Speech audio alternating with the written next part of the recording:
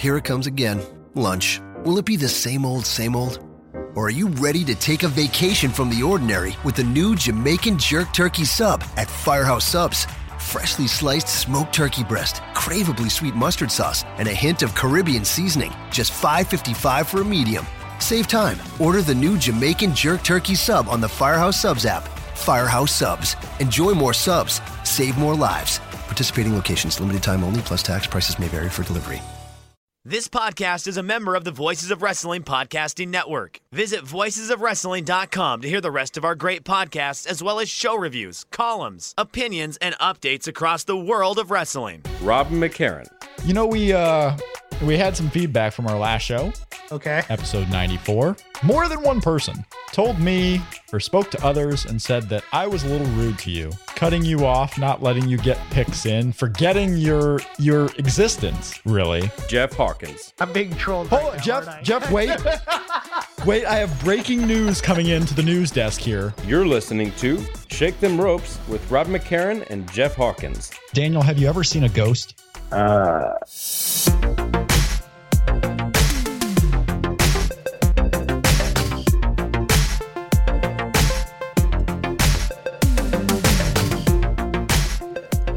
Hello, everybody, and welcome back to Shake Them Ropes. It is episode 129. Rob McCarran here, Jeff Hawkins here as per usual, and we are joined by a special guest to talk all things WWE Royal Rumble this week as the big show is coming up on Sunday night. Guest, hi, how are you? Well, what's up, you guys? It is Sean Ross Sapp of Wrestling Inc. Sean is kind enough to come talk Royal Rumble and make some wild, bold predictions about who could possibly win and so forth. Sean, thank you so much for joining us. And how is it around your neck of the woods? It's good, but let's be honest with the people. I did try to hold you up for money. I said that if Jeff didn't put me over in the Good Housekeeping match, that I wasn't going to come on the show, and I tried to hold you up for a six-figure sum. Yeah, and how did that work? I'm not getting paid. No, you are not. What a shock. Neither am I. I stood my ground. I stood my ground and said, you know what? I'm not, putting this guy over because I am the Hulk Hogan of this podcast, and Jeff is the Ray Stevens. I don't even know. Jeff, who are you? I'm the Iron Mike Sharp of this podcast. May he rest in peace. So you're going to be silent this whole time then? Well, I can just mute myself and leave. All right. Yes. Sean, WrestlingInc.com. That is where you are now. Tell us what you do there. I do a little bit of everything there. I do a podcast on Mondays. We're doing one tomorrow night with Raj and Vince Russo, which is very interesting to do a podcast with Vince Russo. I'll say that. He's very subdued on our show in a good way. If for some reason you hate Vince Russo, I encourage you to give it a shot. Also, I write, I do interviews, I cover MMA for the website. I post videos, pictures, anything you can think of for that site outside of the technical aspect of it, I do. I'm glad you mentioned how you cover MMA for WrestlingInc.com because as you may know, and as some of our listeners know, and as Jeff certainly knows because he won't stop reminding me of it, I have placed a wager against myself. I don't even know how this happened or why I did it because I have no benefits if I win. I have wagered that I will eat my hat if CM Punk ever fights in UFC. What would you put the odds on that? No, let's do a percentage of, CM Punk actually fighting in the UFC at this moment here on January 19th. What would you put that percentage at? Oh, man. From the people that I talk to, and I've talked to a lot of people in that camp, you're probably going to be eating a hat. Yes, sir. Like I would say it's probably at least 75% at this point. Like they have so much money that's going to be left on the table if they don't do that. They have an opponent in mind. If this Mickey Gall wins, he's going to fight CM Punk. And yeah, man. Let's be real. He's going to be scheduled to fight CM Punk. He'll be scheduled to fight CM Punk. I think it's going to happen. And here's the thing. I think it's going to happen more than once. I think CM Punk will fight probably at least twice in the UFC. Oh, wow. Do you have to eat two hats then?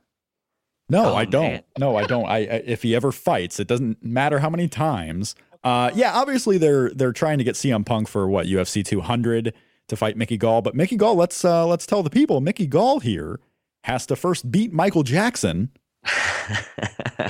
And not that Michael Jackson, but he has to first little beat old to Michael be beating Jackson. Michael Jackson. Oh, wait. Different. He is a little old, and usually Michael does the beating. He's a little. He's going to have to fight Michael Jackson here, and then get the fight with CM Punk. And it's not like CM Punk at his age and at his level of experience wouldn't be necessarily prone to injuries when he's doing a full, get ready for a fight camp here.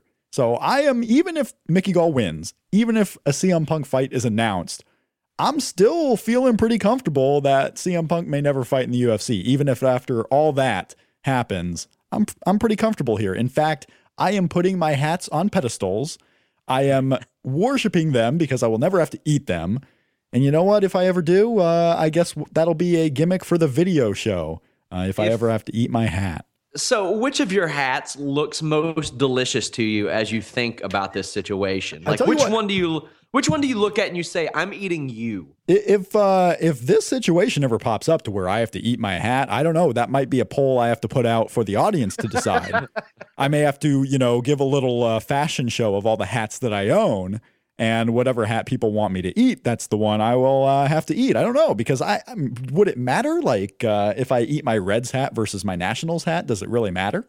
Well, I think we can get you a CM Punk hat to That's eat. what I was thinking. There we go. There's the deal. Yeah, let's be real. You mentioned that on Twitter, but the wager was I have to eat my hat, not a hat of that I have to purchase later on. Give me a hat. No, I will buy the hat. If you have to eat the hat, I will buy you a hat to eat. Let's be real. When you eat a hat, it becomes your hat.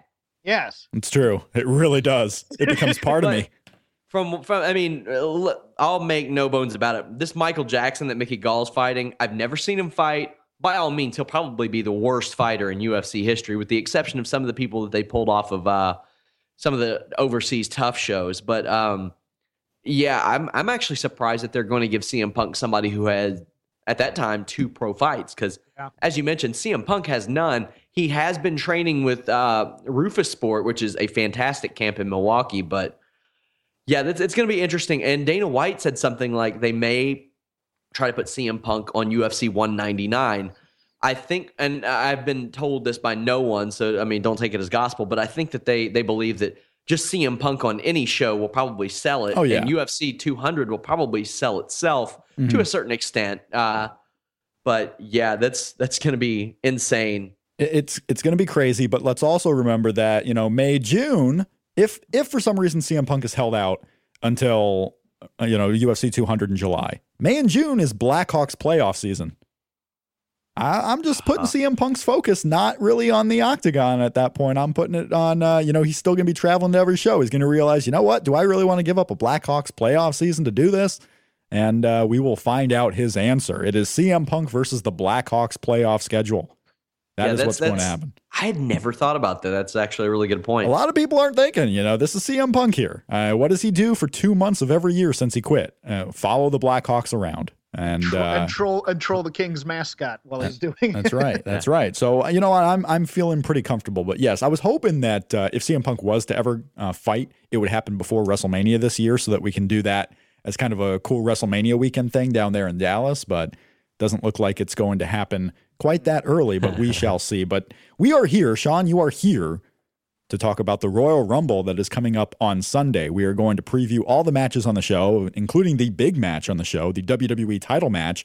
My first question, and I want to get everyone's thoughts on this because it seems to be a polarizing topic, and partially because it came out of nowhere, but Raw on Monday, last night's Raw ended with Bray Wyatt and his family beating up Roman Reigns and most especially Brock Lesnar. It ended with Bray Wyatt being strong here.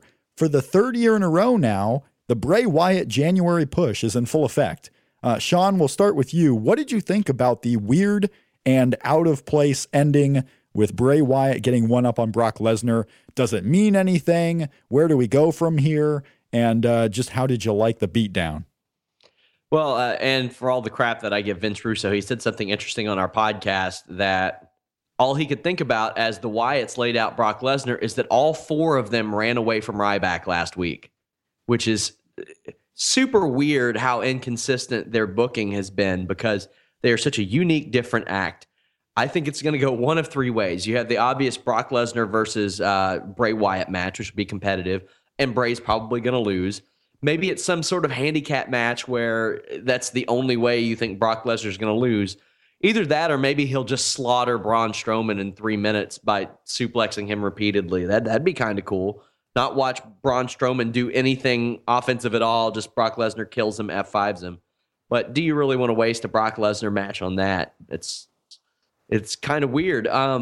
They need more people that are over on the show desperately. So, I mean, I guess in that sense, it's okay. And isn't that kind of what, we just basically saw as we go into the Royal Rumble? It happens almost every year. I mean, they try to put a couple of talents over who could possibly win, even though you may not think that they have a chance to win. Because, a lot of people are predicting Roman Reigns. A lot of people are predicting Brock Lesnar, some other names out there. But Adam Rose. Yeah, of course, Adam Rose, Heath Slater. I mean, which one of them is going to fight as the final two? The question you don't see a lot is, could Bray Wyatt win? And could it have been, Jeff, that just they wanted to end a Raw with some other name as a possibility to win? Get you thinking that, Bray Wyatt, may win this match. Throw some intrigue there because Bray Wyatt does have the Wyatt family, something he didn't have last year. Bray Wyatt is a contender. I mean, does this necessarily mean that they're setting up some type of Bray Wyatt match with Brock, or could it have just been, instead of Kane and the Big Show this year, we're promoting Bray as the big, tough, strong man who might throw a wrench into plans? They're setting up a in-Rumble story, I think, between the Wyatts and Brock, and I think it's going to lead to some sort of handicap match or some match at Fastlane to rebuild Brock back up for what has, to me, been a missed storyline. I think Brock and Chris Jericho is a very big possibility at WrestleMania. I think that the Bray Wyatt thing is just that holding feud to get in between there to build Brock back up as a monster. But you'll notice Chris Jericho just got out of Dodge after his promo on Paulie with no interaction with Brock. Yeah. I think they're saving that possibly for WrestleMania, and that's why Chris Jericho is back in the WWE. I think it's a possibility. I don't know if it's for real with all the changing stuff on the card and the injuries and stuff, but I think it's now a possibility where Jericho's a big enough name for Brock to say, yeah, I'll face him in WrestleMania. Yeah, if they're doing a match with Brock and Bray, if anything, I would guess it would be on Fastlane. Like, I don't has to be, because you don't want 3 years in a row of killing Bray Wyatt. And not even for that, not even for that reason. Just, Brock and Bray seems a little out of place, and Brock is going to be on the Fastlane show, so why not feed him to or feed Bray Wyatt to him, give him some type of match, and there's your setup for it. It's just a lot of possibilities. I mean, Sean, do you expect Brock and Bray to happen at WrestleMania? I mean, that's the way it looked, but now that you mention it, Chris Jericho, and man, that guy desperately needs to be a heel because he is miserable as a babyface right now. That could be something they do because as Jeff mentioned, they didn't touch. They didn't really do a lot with each other. You had the promo between Jericho and Heyman. So much of this card is still up in the air to me. Like, and it's not WWE's fault necessarily because who would have predicted that they would have lost guys like Rollins and Cena and Orton for the amount of time that they have. So, man, it's going to be really telling. Obviously, the things will come into focus a lot more after Sunday, but pretty nuts. Yeah, and even if they don't come into focus after Sunday, you would think they would, but maybe that Raw afterwards, you still got Fastlane in the middle there. I'm not putting Bray and Brock as a match, at the forefront for a WrestleMania plan. And I'm especially not hating on the end segment because, you know what, it could have been worse. It could have been Kane or the Big Show, which is, two guys they normally go to at a closing segment like that. Like, who can throw over the Big Show? Who can throw over Kane? And Bray Wyatt last year was a dominant force. He basically eliminated the first third of the Royal Rumble match, including Daniel Bryan. So there you go. At the end of Raw, just kind of putting Bray Wyatt over in case you had forgotten how big Bray Wyatt can be. Bray Wyatt's been a guy who's been strangely well protected. Aside from the horrible feud with Cena where he just lost basically every match, this is a guy who's pretty well protected, whether it be with the family or not. He doesn't generally lose feuds. He had the big-time spotlight match with Daniel Bryan at the Royal Rumble. He had the big-time spotlight match with John Cena and then The Undertaker at WrestleMania. Bray Wyatt's a guy who doesn't feel like a main eventer, but he's been protected like one, hasn't he? Yeah, go back and look at somebody sent me the video of the Daniel Bryan turn on Bray Wyatt in the cage match. it's crazy to see how far the crowd reactions to the Wyatt family have just decreased. Oh yeah. And it's not their fault. I mean, maybe it is. I don't know. You have him come out and say the same thing every single week, and people are going to stop caring. And it's unfortunate because he is a very unique figure and a very unique character. And so are the other guys. For the weaknesses that Strowman and Rowan have, Wyatt and Harper make up for them. And I hope they can do something special with these guys. I really do. Yeah, Jeff, go ahead. The reason their whole the diminishing pops is because they are themselves, in their own words, agents of chaos who never cause any chaos. We're waiting for them to cause that chaos and to be that kind of monster heel team. And right now they're kind of coming off as the Dungeon of Doom. Yeah. I know everyone likes to around now, and it's easy to do, and we've done it on this very show, is try to guess what the WrestleMania card can be, just going off of little hints that you see. And then the Royal Rumble kind of makes it a little bit easier to judge what the card might be. Sometimes you have to wait for that, February pay-per-view to get to the main events. But I'm really getting in a mode lately where I don't want to guess at all. Like, I don't want to guess what the WrestleMania card can be. We've had so many injuries. There's so many options, limited options, but at the same time, so many, just because they can plug in, God knows who. They can plug in Baron Corbin into one of these matches for all I know. They can plug Finn Balor into any of these matches for all I know. I'm getting to the point where I just want the Royal Rumble to come. I want Fastlane to come. I'm tired of guessing what the matches for WrestleMania can be, because if I keep guessing and throwing myself into this mindset of, oh, what could they do? Chances are I'm going to get disappointed by what they actually do. So I'm just getting tired. Sean, how do you feel about, I know you kind of have to with Wrestling Inc., but are you getting tired of trying to guess what the matches could be, or are you just kind of waiting to see what happens? Yeah, and about probably 6 months ago, I had a good idea of where they were going, but then you lose Orton, Cena, Rollins, even Cesaro. You don't know if Sasha Banks is going to be around. I have no idea what her health status is. You've got so many people that are out right now. Half the card is off the show. Yeah, and you don't know what's Undertaker going to do. He's got to do something. Is John Cena going to turn into Wolverine and heal himself and somehow show up there? You don't know. There's no more talk of Steve Austin working a match there. That's not a deal anymore. It doesn't look like The Rock will be in wrestling on the show, so that's off the table. Ronda Rousey, she'll probably be filming a movie, and she just got her ass kicked, so maybe the interest isn't there anymore. There's so much that looked like, it really looked like about a year ago that Vince McMahon was finally like, here we go, I'm going to plant these seeds, we're getting ready for WrestleMania next year. The one time that he does that, and now it's all out the window. Right. It's really crazy how we're kind of going into the first third of the year. Jeff, did you have a comment on that? Yeah, I did, because this is the first WrestleMania I'm flying into. I have a financial stake in this. I know. I don't want to be part of the first WrestleMania that really, really sucks. Can't wait for that NXT TakeOver show in Dallas, and then that other event on Sunday. Yeah, I'm right now I'm paranoid, going, oh God, nobody else get hurt, because I don't want to be a part of that WrestleMania. One that everybody just goes, yeah, that happened. There are still some tools that can show up and make this show fantastic. Yeah. Goldberg. Yep. Yeah. Maybe Tatanka will do an appearance. Oh, God. Well, I understand. I'm also not naturally, since birth, a WWE fan. I came over from the Crockett thing. So WrestleMania, never that big of a deal to me. But this year, I'm spending the money. Sure, let's go be a part of it, whatever. And now I'm just going, oh, man, all these guys I like are out. It's just like, no, please. But depending on how a guy like Nakamura does when he's trying to adapt, they could... I know that they like to pretend that nobody knows who any of these people are. It takes about 3 weeks. Do you all remember the pop Val Venus got when he showed up? It took about 3 weeks of vignettes to get that pop. It does not take WWE long to educate people about someone. And AJ Styles, Nakamura, and I'm not saying that Daniel Bryan's going to return, but if for some reason he returned, which seems more unlikely given the concussion lawsuit developments, but there are tools that can be introduced to keep making this a special show. I think, I'll get into what I think Kevin Owens might do later, but he could be something that makes the show special as well.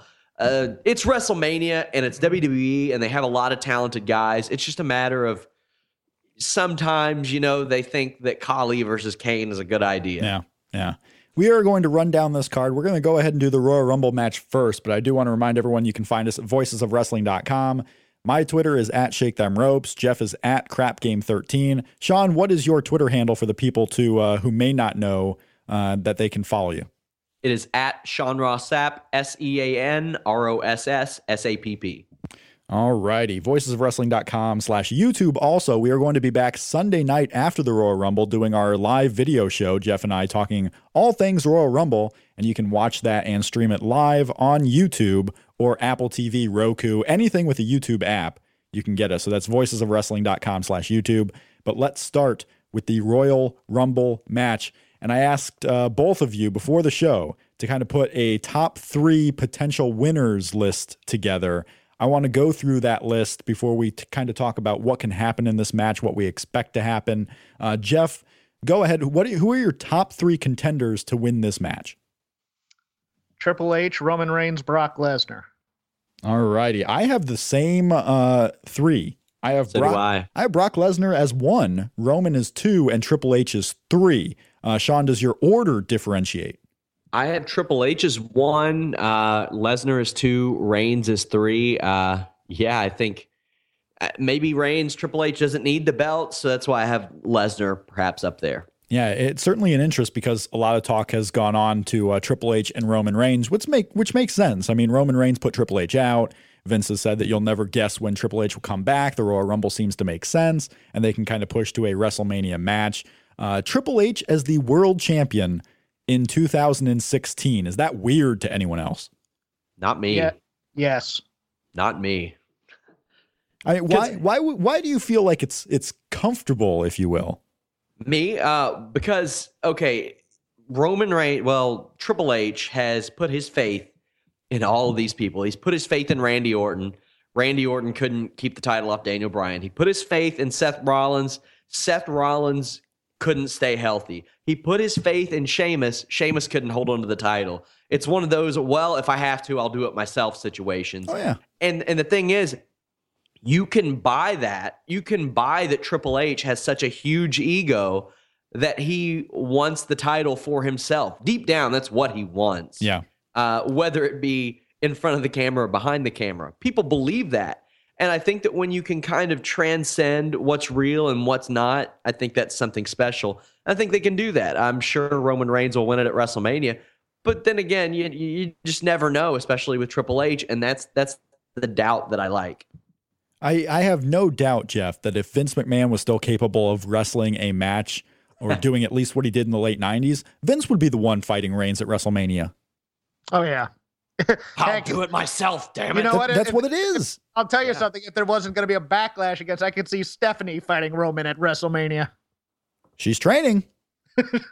She's training.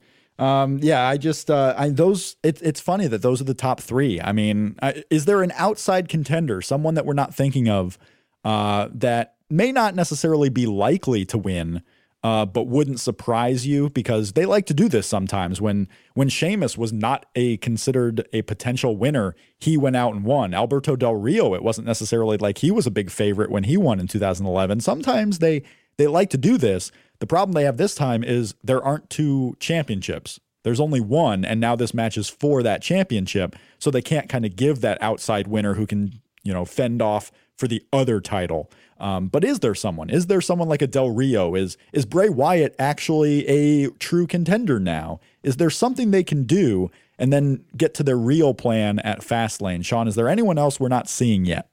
I think Bray is like number 4 maybe, and then maybe a guy like The Undertaker at number 5, and I don't think he'll be in the match. But as you mentioned, they've done that a lot where the choice that looks like it'd be the right call doesn't win.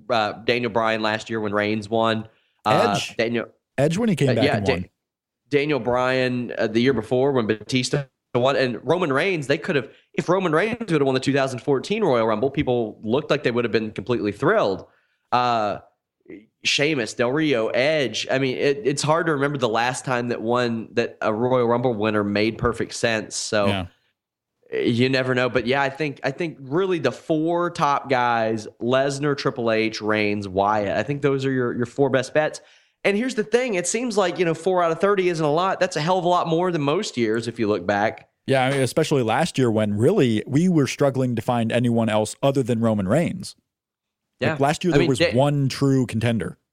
Well, I mean, people wanted Daniel Bryan to win, but that was wishful thinking, obviously. Yeah. And so Sean brings up The Undertaker, Jeff, and we've talked about, I even came on this show once and thought The Undertaker made sense as a winner pick. Sean, you don't think that The Undertaker will be in the match. Jeff, do you think The Undertaker will be in the match? No.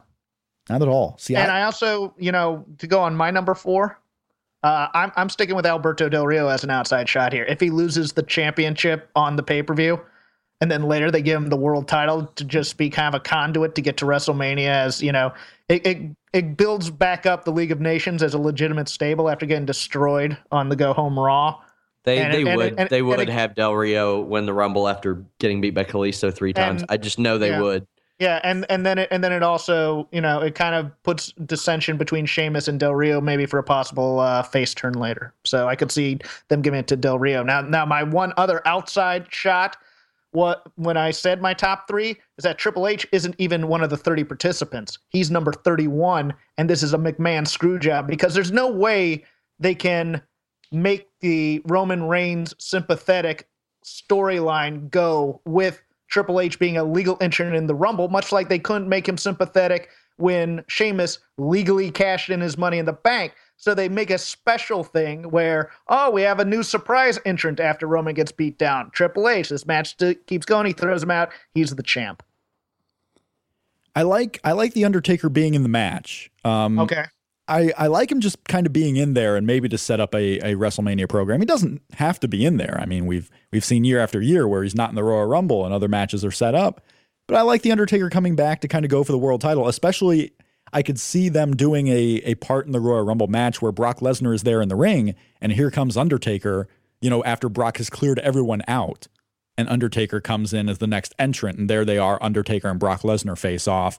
Maybe they do Brock and Undertaker again at WrestleMania. Maybe they do it again, a 4th time.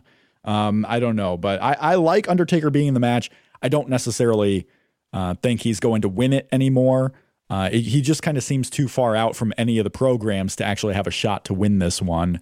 My only problem with that is the bump card, and he only wants to take bumps that big, like once a year, once every 6 months, and doing it at the end of January and then asking him to do it again at WrestleMania might be a bit much. But also at the same time, the Royal Rumble is a match where he could go in there and walk out without having taken any. Yeah, that's true. Sean, what number is AJ Styles?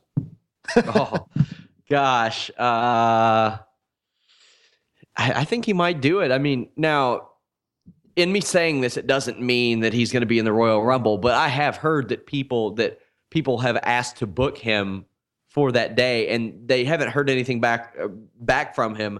They just haven't heard anything at all. Meanwhile, if he's been asked to be booked other days, that isn't necessarily the case.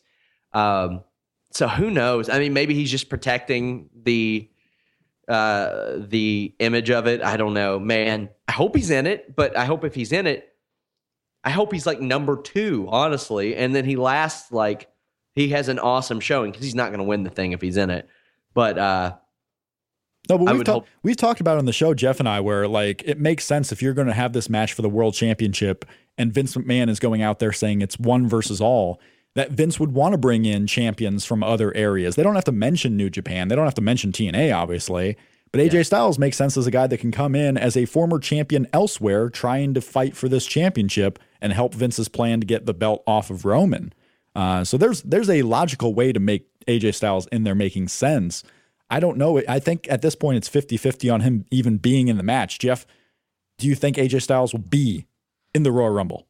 I do not, but if you want to make it make sense, I put him in the late teens, early 20s. I have him eliminate a couple of people, and then I have him as one of the final 4 to make him a big deal once you introduce him full time. That's the only way I could see it. Otherwise, you're wasting his appearance for the most part. It's kind of like Rusev a couple years back, which did nothing for him. Big call. A lot of people are thinking the Bray Wyatt beatdown of Brock Lesnar at the end of Raw signifies a Bray Wyatt Brock Lesnar match at WrestleMania. If anything, it reaffirmed what I thought Bray Wyatt might do at WrestleMania. Jeff, do you remember what my plans for Bray are for Mania? Duet with Kid Rock. Well, he could do that early on in the show. I don't remember, to be honest with you. AJ Styles versus Bray Wyatt is the match that I am going out on a limb on. Call that wild speculation. Call that a bold prediction. Call it a proclamation of nonsense. I don't care what you call it. But if anything, especially if they are going to bring in Carl Anderson and Doc Gallows and maybe use them on the main roster, what kind of clash makes more sense than the former Bullet Club versus the Wyatt family as a brawl at WrestleMania? Especially if Bray Wyatt is the man this year and they debut AJ Styles in the Rumble and throws all of Bray Wyatt's plans off the mark. I see AJ Styles being in the Rumble match.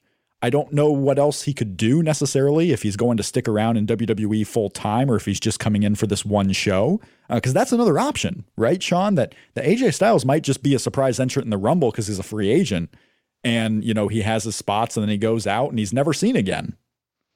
It's a possibility, but I think there would be, with the amount of buzz that they got, I'll say that this was the biggest story that I had covered, the New Japan WWE story, the biggest thing that I had covered personally since the CM Punk, well, probably since the CM Punk interview with Colt Cabana and the UFC signing.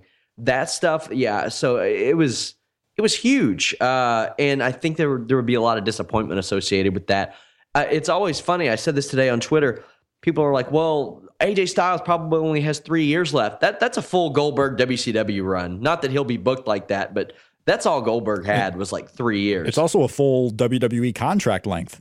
Yeah. I mean they can do something with that. And I think they're starting to see that more. I don't know if it's Triple H getting in Vince's ear saying, "Oh, let's use these people. Let's use some outside people." I mean, we've seen Tommaso Ciampa work for PWG, Global Force, TNA, ROH, and WWE within 6 months of each other. That would not have happened a few years ago. So it was also, I mean, CM Punk's best run, 2010 to 2013, was also the 3-year time period. I mean, you know, you can do a lot in 3 years. You can do quite a bit. And Nakamura's the same way, and he's beaten up. I mean, don't get me wrong, he's beaten up, but people forget Doc Gallows is like in his early 30s still, and Carl Anderson has a lot of gas in the tank. I think they'll probably start out in NXT, but I love the idea of a New Japan Bullet Club guys. Even if they replace Nakamura with like Finn Balor in the new Bullet Club or something like that against the Wyatts, that would be incredible. Yeah, and you have a ready-made story. I mean, the Wyatt family, the most dominant faction, and here you have the Bullet Club coming in as the most dominant worldwide faction, coming in for a logical WrestleMania match.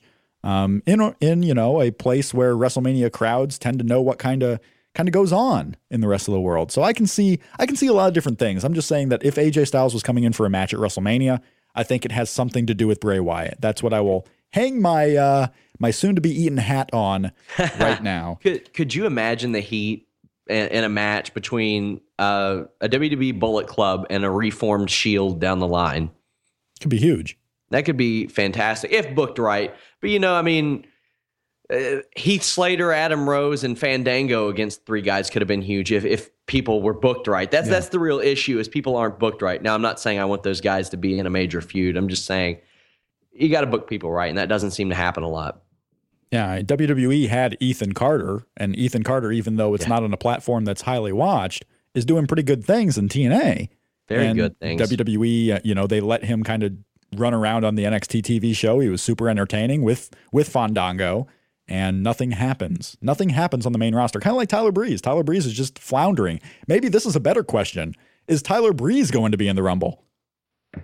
I hope that if he is and he lasts a minute, they put it on the next season of Breaking Ground, because nothing says happy ending like that, right? Sometimes you just got to be careful what you wish for, Jeff, because Tyler Breeze was waiting, wanting to work his way up. And after 2 months, he just seems like he's done. And he's going to go the Adam Rose route. He might go back to NXT. He might have to work on the new character, because it just seems like he is done as Tyler Breeze being anything on the main roster right now.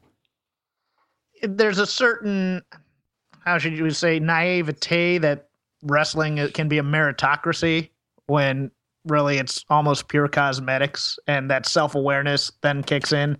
I think this is one of those times, unfortunately. I love Tyler Breeze. I think he's done wonders for those NXT TakeOver shows, being the guy in the opening position. And I think this is, to put in a non-kid friendly form, it's bullshit, but that's me. I'm going to have to put the explicit tag up now. Okay. Well, bull crap. How about that? You put that in there. Yeah, I'll edit that. Sean, does Vince Russo cuss a lot on your shows? He almost never curses a lot. DDP did a lot last night, so we had to put the explicit tag up. Because Vince Russo's he's a Christian guy. He doesn't make any bones about his faith usually, right? Yeah, I try to keep the GDs off of the podcast just out of respect to him. But I mean, when you watch 3 hours of Raw on a Monday, it's kind of hard to not curse. That's true. What is? I don't cuss a lot either. It's just rare that I get that angry about something. Sometimes I just kind of needle Jeff a little bit too much. I mean, I can't do it today because the one thing I would needle him on is the Bengals, and I know you're a Bengals fan too, so it would be 2-on-1, and I'm a scared little boy. Solidarity, baby. Yeah, well, we have former TNA. Not only do I have former WCW champion Vince Russo on my side, I have former TNA tag team champion Pac-Man Jones on my side as a Bengals fan, plus Vontaze Burfict. And by the looks of it, you probably don't want to say anything bad about Vontaze Burfict because you might die. He might die. He might die, Jeff. He might die. He was talking about you. Talking about you. Yeah, no, you might die. I know. I'm saying he's talking about, me dying. I'm not a big fan of that. Adam Jones, Pac-Man, was a tag team champion with who, Sean? TNA. I know. Who was his tag team partner? Oh, well, technically, R-Truth, and then Xavier Woods replaced him. Xavier Woods. That's right. Look at the transitions from Rob McCarran here on this professional audio podcast. Very good. The New Day is defending the tag team titles against the Usos. And you look at this card for the Royal Rumble. We have the world title on the line for the Royal Rumble match. We have the tag titles on the line, the Intercontinental, the US, the Divas Championship. Every match announced right now is a title match, and all titles are on the line. The Royal Rumble is stealing Night of Champions gimmick. Yes. Okay, sure. Hell of a gimmick to steal. It's a hell of a gimmick to steal, but when every pay-per-view is supposed to have its own gimmick, here it is, the Night of Champions. If it couldn't have been watered down anymore, is now watered down by the Rumble of the Royals here. Every Rob, pay-per-view should have all the titles. Yes, exactly. It's not like it's a special thing to have all your titles on every special event. Listen, I made an observation. I stated the observation. Bengals suck. Take that. Anyway, I might die. The tag titles are on the line. About to hit this red button. Oh no, don't do it. Don't hang up. Don't hang up. Sean, the Usos, are they winning the tag titles here? Man, I don't think so. But I kind of wanted, when the New Day thing started after they won the titles back from Primetime Players, I kind of wanted them to keep losing it because I wanted them to become tag team champions like an obscene number of times just to do it. Like I wanted them to become like 74-time tag team champions just so they could like throw it up to people. But yeah, it seems like the ship has sailed. Well, I guess the ship has sailed on that. Their act has grown a little more tired each week, but they still do some great stuff. So I don't know. This Usos New Day thing isn't exactly fresh, and I don't know where it's going to go after this. It's not lighting the world on fire. Jeff, the Usos, tag team champions? Nope, not until the multi-team cluster at WrestleMania. So what kind of, I think you're right. I think they're going to be some type of multi-team thing. Even the Ascension might be in it for all I know. But like you just devalue everything when you have these one-on-one programs and then it takes a new champion to be crowned in a multi-man match. Just seems odd. It doesn't seem like you have real contenders in there. It doesn't feel like you have a real story that I should care about. I mean, Cesaro and Tyson Kidd, in the tag team match last year at WrestleMania in this multi-man that didn't even make the main show. It was on the WWE Network pre-show. You have a good match sometimes, but no one really cares about the outcome of it because it's just a little prelim match that doesn't mean anything. Yeah, but remember they're thinking about, that this way they won't lose their heat if they're not pinned. Whatever. Sometimes you should lose your heat. You should lose the heat and transfer it to someone else. I agree. And then you could build them back up because that's what they do masterfully with Bray Wyatt. He loses and then they build him back up as something and they protect him, but they don't do that on a regular basis. It's funny with Bray. I think Bray's a little different because if you look at Bray Wyatt, except in the case of Roman Reigns, where his whole goal was to just not let Roman Reigns win anything. Right. I look at Bray Wyatt and I'm like, not the kind of guy that I think would care if he wins or loses. I think that he just wants to raise hell. But I mean, I could be wrong. Yeah, you know what? It's odd. I feel the same way that should be the Dean Ambrose character as well. So yeah, we go to Dean Ambrose, the Intercontinental Championship. Dean Cincinnati native. That's right. That's right. Dean Ambrose who will also kill you, Rob. He would literally kill me and not care much about it. But like most people, he has left Cincinnati to move to Vegas. Dean Ambrose is defending the championship against Kevin Owens. Could Kevin Owens take the title here? And if not, where does he go from here?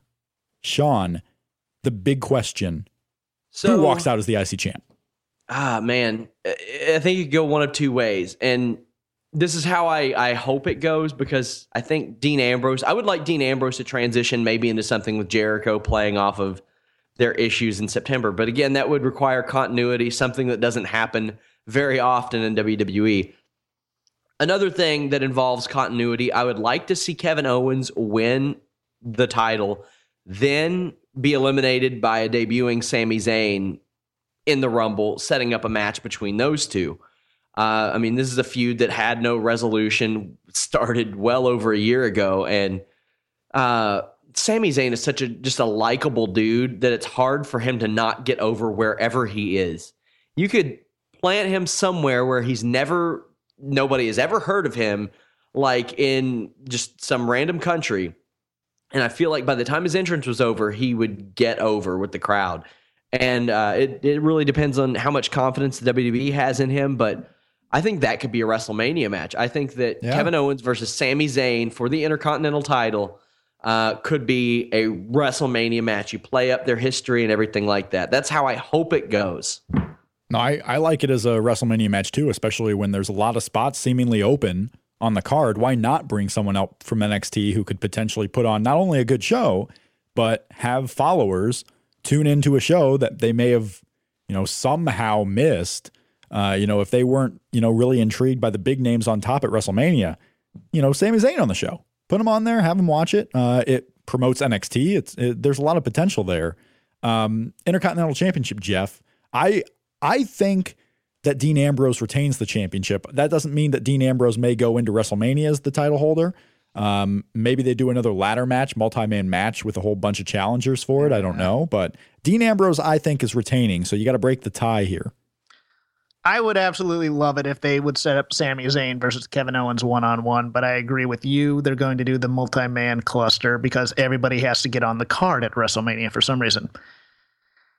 Everything about this screams to me double count out with some sort of wacky fight that continues throughout the card and then continues through the Rumble, perhaps. They call Curtis Axel out. The two of them beat up Curtis Axel, keep on brawling down to the ring and into the Rumble. I mean, I just don't see there being a resolution to this match. I think that'd be a great idea. Hey, the brawl, at least. Yeah, we agree that they're going to do something to kind of relive last year with Curtis Axel. Now, if Curtis Axel somehow gets a spot in this Rumble, he's getting taken out. He's getting taken out. They're going to repeat it. Yeah. They're going to repeat it. Yeah. They have to. Keep it going. Why not? Yeah. Make it an actual thing. We have the U.S. Championship, Alberto Del Rio and Kalisto again for the fourth time here in a matter of, 2 weeks? Maybe third time, I believe it is, in a matter of 2 weeks. The championship is on the line. Does Kalisto win it back, or does Del Rio go into the Royal Rumble match as U.S. champion, Sean? This is tough because I don't know what the hell they're doing. They have really fun matches, though. Really fun matches, but I don't know what they're doing. Like, I can't believe that they would have Del Rio with whatever they paid him to show up and lose to Kalisto 3 times in a month. But there are a lot of things that happen that don't make sense. So I would have to say Del Rio is probably going to win this match. Again, I'm putting the qualifier that if Del Rio wins the Rumble, he loses here. So if he's not winning the Rumble, he wins here. So if Alberto Del Rio loses, Jeff, will you go in, if Del Rio loses the U.S. title to Kalisto, are you going into the Rumble match thinking, you know what, Del Rio's winning here? Like, Yes. Is that enough to put it over the top that you think Del Rio's winning? Yeah? Yes. Yes. For me, it is. Yeah. Okay. The Divas Championship, Charlotte with Ric Flair is defending the title against Becky Lynch, who some have called the best babyface in WWE right now. Becky Lynch, Charlotte. Jeff, who you got? I think Becky Lynch gets a run with the belt here. She's the only one who didn't get a run with it out of the call-ups from NXT. I think she gets a short run here, and it continues the Charlotte Ric Flair tension type of thing. But I think Charlotte's had it long enough. She can drop it here, and then if they decide to have a three-way, if Sasha's back for WrestleMania, then either Sasha or Nikki or whoever the heck can take it off of Becky then. I feel like, and maybe I'm wrong with this, there have been a lot of crowds that have not really recepted well to the Divas matches, especially the longer they go. This is a pay-per-view crowd that I think will appreciate Becky Lynch and Charlotte, and they're in Orlando. So we've been talking about, would the crowd recognize AJ Styles if he came in? And we've been talking about how TNA was based in Orlando for so long doing their shows that there's probably some seeping through as far as the audience goes and recognition-wise. Same thing with Charlotte and Becky Lynch. An Orlando crowd seems like it would be the one crowd to be the most appreciative of these two. I mean, Sean, do you think the crowd will receive these two well? And who do you have winning the match? I do think they'll receive it well. I think Becky's going to get a run too. It's hard to believe that Charlotte's had the title since September. Crazy to think. Also, as I look this up on Wikipedia, I'm seeing some weird stuff about this match. I don't know if it's true. Wikipedia has it listed that Charlotte vacated the title due to a torn ACL, which I don't know if that's true or not. But they say that happened tonight in Dayton, but I don't think that show started yet. It hasn't started yet, no. So Wikipedia, get on your game. Get on your game, because everything that you read on Wikipedia is supposed to be true. And this, especially in the WWE land where the moderators there are like the biggest, they want to get it right. They not even right sometimes. They just want to make sure that no one can change it unless they approve it.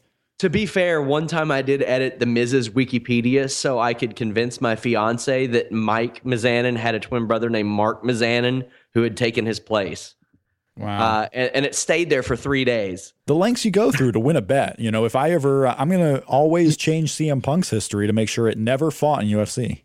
Yeah. So I'm very upset at you, Wikipedia, and your moderators. You're pissing me off. Sorry if I'm not allowed to say that, but I think the thing is, Becky's super over as a babyface. She's really likable, and they've had a continuing storyline each week that builds up. It doesn't need 15, 20 minutes every single week. It's a little backstage segment here. It's a little commentary jab there. It's subtle things that Charlotte will do, holding her title up above her head when Becky Lynch is celebrating her victory.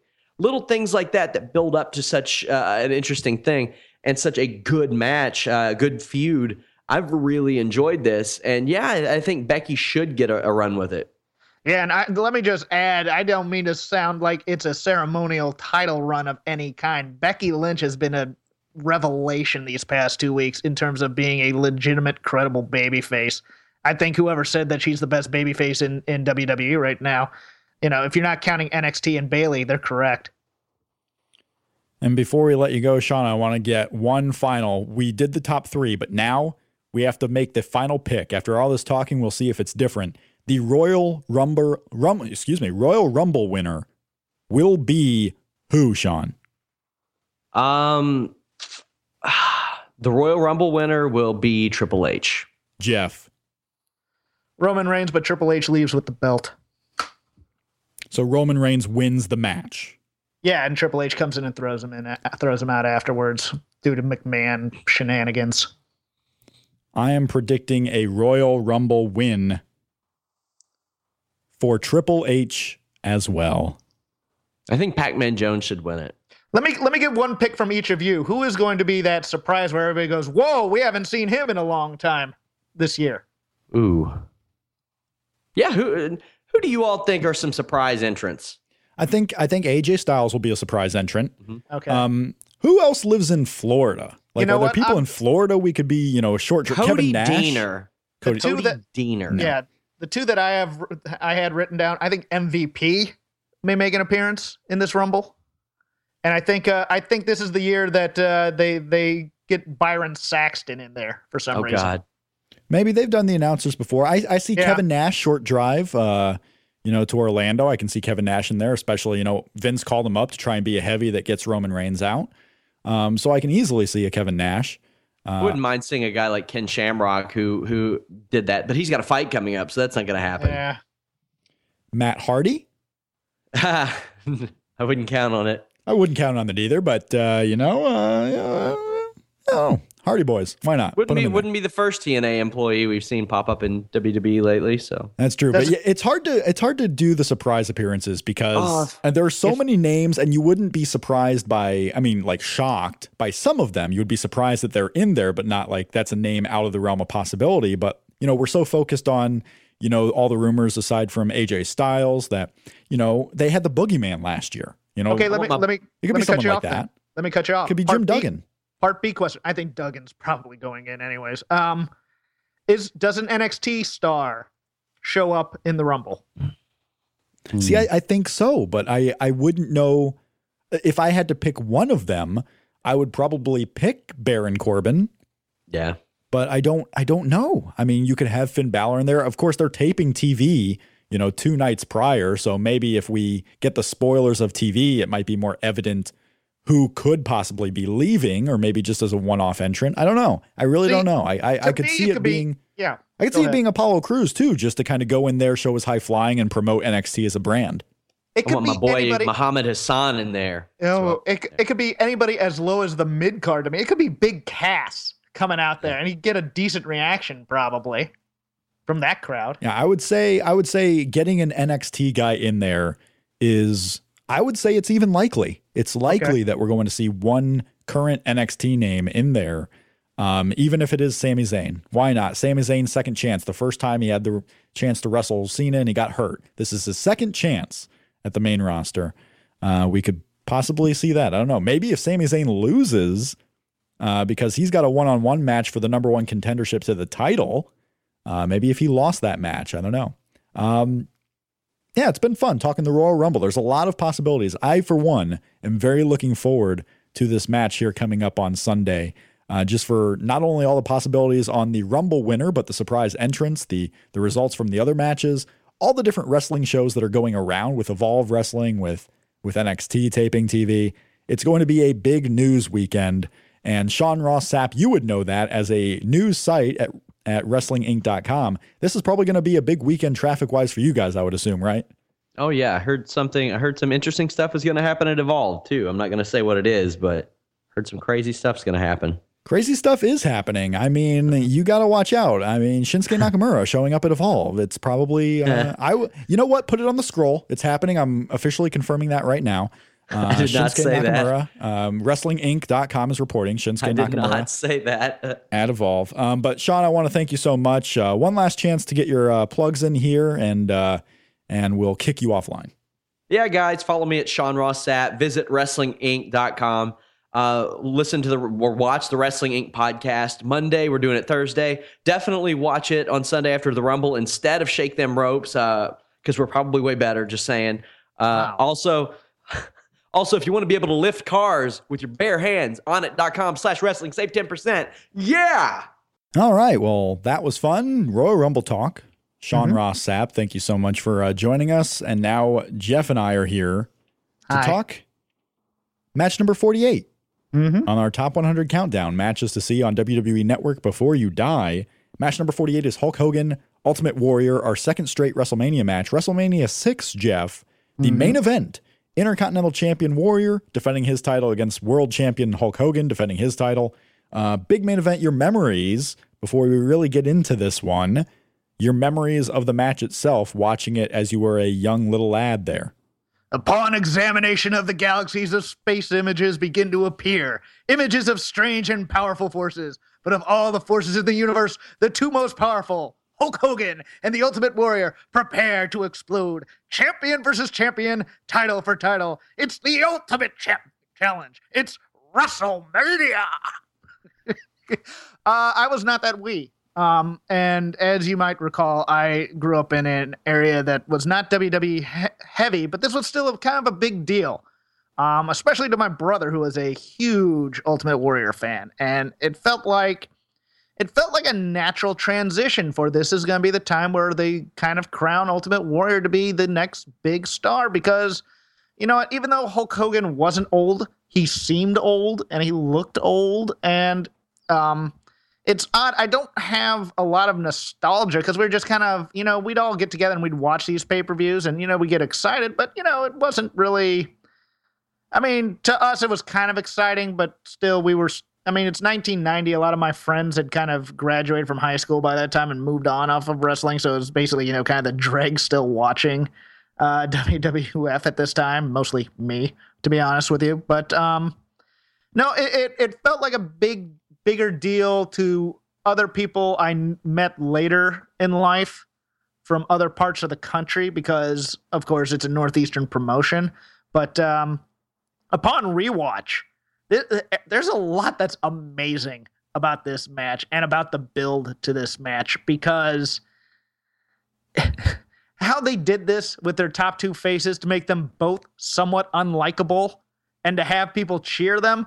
This is kind of what they were trying to go for with Rock Cena that whole time, but they couldn't really get the vibe of it because people wanted to cheer The Rock far more than they did Cena. I think there was more of a generational gap type thing. I don't think there was that much of a generational gap between the fandoms of The Ultimate Warrior and Hulk Hogan. But in terms of the performance and stuff, I mean, I know that they had a documentary crew for Wrestling with Shadows. If there had been a documentary crew to film the negotiations, knowing what we know now about Hogan and the Warrior, about how this match was going to be laid out, I would pay to see that right now. Because the only real life corollary I can think of is an old movie that you may or may not have seen called The Towering Inferno, 1979 or 70-something disaster pick, where they got the two biggest stars in the world to star in it, but they were both being rather petty with their demands to the point where they each had to have equal number of lines. And in order to, so neither got top billing.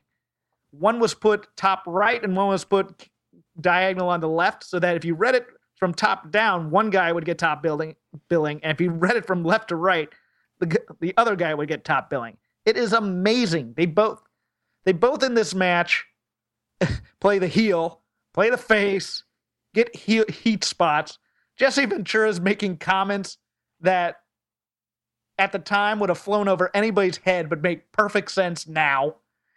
And then the aftermath with Hogan trying to steal focus as a performer is just, and his long walk out is just amazing. There's a lot to behold about this match. And upon rewatch, it's much bigger than I gave it credit for at the time. Oh, it's huge. Yeah. On that last point that you made, I mean, I asked people on Twitter your memories of Hogan and Warrior from WrestleMania 6. You know, at NP Davis on Twitter says, I believe in the Mania book, officials backstage didn't even know if Hogan would do the job. So, like, you have to imagine that Vince and other officials are back there watching the little closed circuit monitor. Like, okay, is Hogan going to do what we want him to do? Or how is he going to try to ruin this moment? So not just those who were watching in Skydome, but everyone else who was watching in the back were kind of nervous about how this might actually result. You know what's weird, though? For all the talk of Hogan stealing focus that I had heard before even going into this match and remembering it, through the magic of television editing, it makes it seem like it is still the Warriors' big moment and the transition works. It doesn't seem all that much like stealing focus once Hogan gets out of the ring and leaves. Right. That's the whole thing, is the kick out right after 3, which I thought was great in retrospect. If that was Hogan's call, good on you, brother, because I think that's almost a perfect call here. Because you still want to kind of keep Hogan strong. Obviously, Hogan wanted to keep himself strong. Yeah, and you have to view it as, you know, are you watching as a fan and thinking, yeah, you know, a guy of that caliber would kick out at 2, or are you looking at it as, well, he's supposed to be passing the torch, so he should have killed Hogan and gotten That's the flat. probably it. If he's passing the torch, you should have a definitive win. But Yeah. also at the same time, these were billed going in. The 2 top guys in the company, one the champion of the Americas, the other the champion of the world, and they go in there. It's going to be a close matchup. Hogan nearly hitting the leg drop, Hogan kicking out of the first splash from the Ultimate Warrior. Right. This was a very close matchup. It was one of those where it was a run. It was a 1-run game, not a 10-run blowout. And the Warrior ended up getting the final pin, which is kind of all that matters. The guy that holds the title on April 1st, 1990, the guy who walks out with the championship is the big champion. And that was the Ultimate Warrior. So in a way, there's a lot of talk about Hogan, before the match, after the match, the way he acted. But really, this was the big win. And this is why they show it in very short clip form. They show you the last moment of Warrior getting the win. Because if you watch the whole match, you may not get that same emotion for the Ultimate Warrior. You may not realize that was the big moment for the Warrior, but those final minutes right there, I mean, the crowd was into everything. The crowd in this match, they just wanted to see these 2 guys in the ring with each other. Yeah. It's far different than now, where you see Reigns and Brock Lesnar on Raw in the ring at the same time for 4 straight weeks before they finally clash. You see some other matches that are going to happen at WrestleMania, those guys in different combinations. A lot of times on Raw, you have 52 weeks of TV to fill. Here, this crowd was super excited to finally see the Warrior and Hulk Hogan at the biggest stage of them all, WrestleMania, the main event. And they were for, tests of strength, for the most basic of moves, the bear hug spot in the middle, where both guys are kind of getting some rest because this match went 22 minutes. At the 15-minute mark or so, they're in the bear hug spot. And this crowd is still super hyped. They're not getting worn out. They're not chanting, "This is boring." This crowd is anxiously awaiting to see if Hulk Hogan can get out of this bear hug. They were just up for the smallest stuff. Well, yeah, and it's funny, as I said in the preamble, the ebb and flow of this match is they do all these things, but at some point Warrior plays heel and then turns back face when Hogan turns heel on stuff. You have the eye rakes. You have guys taking shortcuts. You have both of them trying to beat guys down when they're hulking up. I mean, it's a greatest hits. You have Warrior accidentally knocking the ref out and then going for his guitar at ringside to smash it over Hogan's head. I mean, okay, that part didn't happen, but yeah. But you did have a ref bump where both guys ended up pinning the other guy. Yeah, you had visual pins on both people. You had Hogan pinning Warrior and Warrior pinning Hogan. So you don't have this Hogan gets the visual pin and then takes the real loss type situation. It's funny you mentioned the bear hug in the middle because they had been going a while. My favorite thing about this match that I also mentioned was Jesse Ventura before the match during each of their entrances, because the Warrior comes running out and Ventura goes, "Wow, this is a dumb move. He could get tired that way." And knowing what we know now about the Warrior, he had blown himself up running out to the ring. Yeah. And then about Hogan, oh, look at Hogan taking his time, being a prima donna. And, of course, knowing what we know now, the scissor lift had broken for driving out, so he just decided to walk out and say the heck with it. Yeah, I mean, it's all great. It's all so great. Even though the match isn't great, it's everything pro wrestling should be in terms of spectacle, which I love. I have a thing for spectacle and big moments, and this is definitely one of them. Spectacle, big moments, matches that mean something more than just what's in the ring. I mean, The Rock and Hulk Hogan is still one of my favorite WrestleMania matches of all time, and the match isn't that great, but these are 2 guys that you believe in. These are 2 guys that put on a show, and they know what they're doing. And the Warrior, for all you want to say, negative or positive, knew what he was doing in this match anyway. Oh, yeah.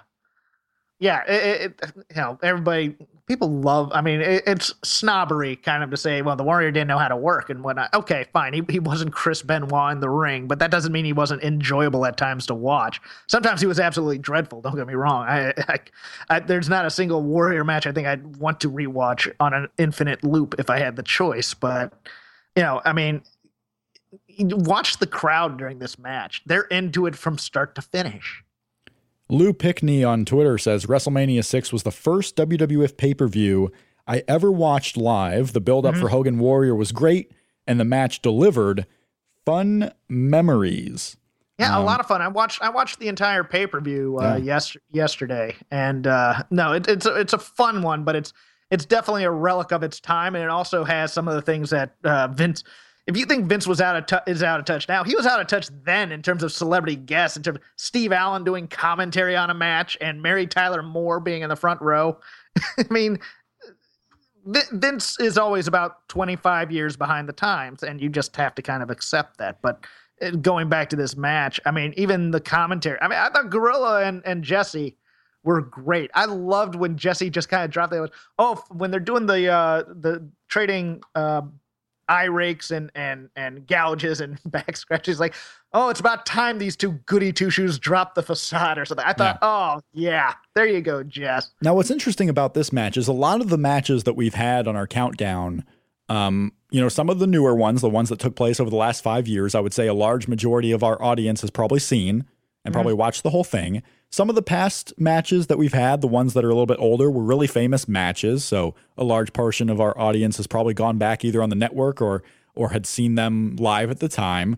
This one is one of those types of matches, I would say. Am I wrong in thinking that Warrior and Hogan from WrestleMania 6, while almost everyone has seen the final moment and knows that Warrior won the championship on this night at WrestleMania 6 against Hogan and watched that final clip, would you say a large portion of the audience has seen the entire match, all 22 minutes? Or is this a match that most people probably haven't watched from start to finish?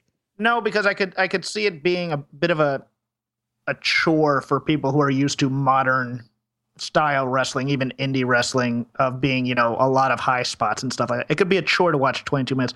I think they've seen kind of the edited greatest hits part of it, but they haven't watched the entire thing, no. Then I want the challenge. If you're listening to the show and you have not seen the match all the way through, go watch it. WrestleMania 6, the main event. I mean, after entrances, the match itself lasts about 22 minutes. If you do go and watch it, hit us up on Twitter at ShakeThemRopes. Email me at rob@voicesofwrestling.com. Go and watch this match and then tell me what you thought. Like, did you feel like you had to fast forward it at any point? Did they keep your attention? How different do you think that current main events could be if they took some of the ideas and aspects of that match? Give me your thoughts at ShakeThemRopes on Twitter and tag at CrapGame13 too, so he can see him as well. Yeah, please. And anything, including commentary, atmosphere, crowd, the little things make matches. It's a good chance to get Gorilla Monsoon commentary too, because he's the one doing it with Ventura. It's Gorilla Monsoon and Jesse Ventura. Mm-hmm. This is one of Monsoon's better calls, I think, as well. I know a lot of people don't like Gorilla Monsoon for some reason. I always enjoyed him. He really wanted you to know about the awesome power of both guys during this match, though. The unstoppable force versus the immovable object. You get the Gorilla Monsoon cliches here. Don't worry. You get certain body parts with longer names than they have to be. Right. But that's part of every announcer has their tics. Jim Ross has his college football background stuff that he likes to do. That's Gorillas. I can live with it, and especially because Jesse's so quick-witted, he won't let Gorilla, forget something that he screws up on. Yep, and that is the Rumble preview and match number 48 on our countdown. We are going to be back next week on the regular time on Tuesday with our show, talking the fallout of the post-Rumble Raw. And match number 47, Jeff, Shawn Michaels and Triple H, the return of Shawn Michaels to the ring. SummerSlam 2002? At SummerSlam 2002. We are going to talk about that unsanctioned match from SummerSlam 2002 next week on the show.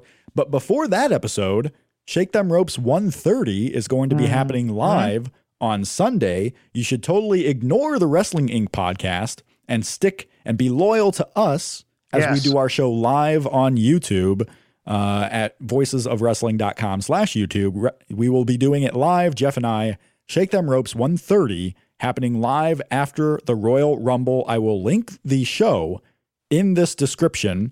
The page is already up. You can go, you can like the video, share it, bookmark it so you're ready on Sunday night.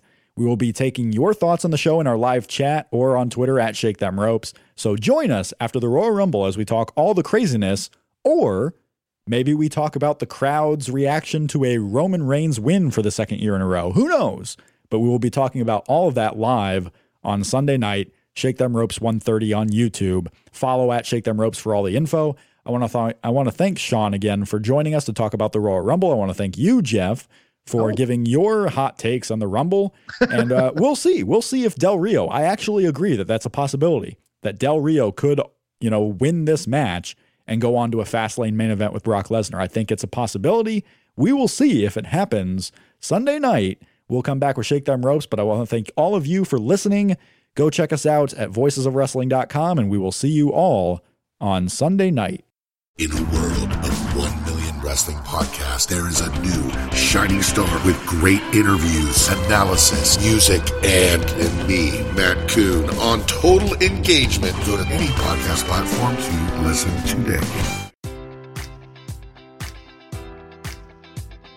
Enjoy all your favorite sports like never before at BetMGM. Sign up using code Buckeye and receive up to $1,500 back in bonus bets if you don't win your first bet. When you register with BetMGM, you'll get instant access to a variety of parlay selection features, live betting options, and the best daily promotions in the business. And with BetMGM at your fingertips, every play and every game matters more than ever. Place your money line, prop, or parlay bets with the king of sportsbooks today. Sign up using code Buckeye and receive up to $1,500 back in bonus bets if you don't win your first bet. BetMGM and GameSense remind you to play responsibly. 21 plus and present in Ohio, subject to eligibility requirements. Rewards are non-withdrawable bonus bets that expire in 7 days. Gambling problem? Call 1-800-GAMBLER. In partnership with MGM Northfield Park.